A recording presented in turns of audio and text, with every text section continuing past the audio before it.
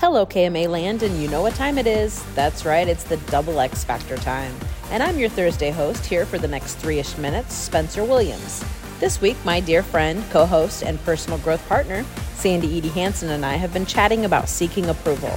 And we've gotten specific about how it's normal to seek approval from those closest to us, but somehow we end up focusing our attention on those that we're probably never going to gain approval from, or becoming too dependent on all outside validation.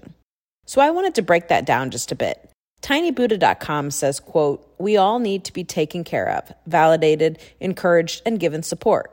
When we can receive these things from others and use them to nurture our spirits, this is healthy dependency. When we draw strength from these experiences, it allows us to more easily be independent at other times, relying on and caring for ourselves and being the one to support others," end quote. This is interdependence. It's giving and receiving in a relationship, and it's beautiful.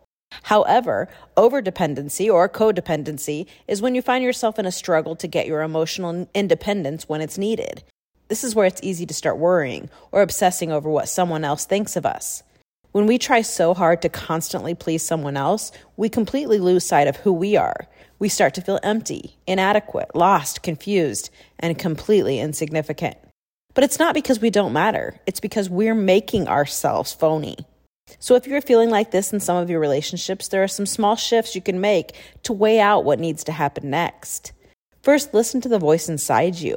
Too often we try to shush it instead of listening to all the wisdom it has to offer. It truly knows.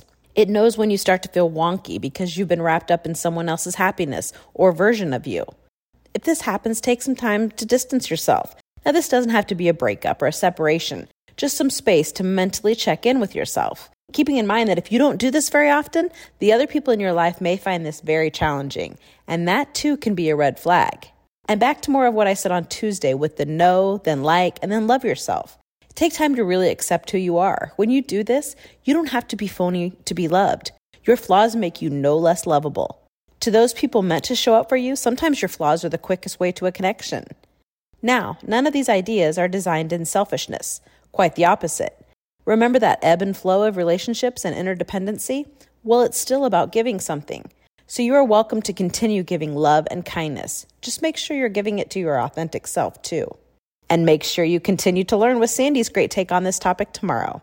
In the meantime, you can find all things Double X Factor at KMAland.com, on social media at KMAXX Factor, or wherever you get your podcasts from.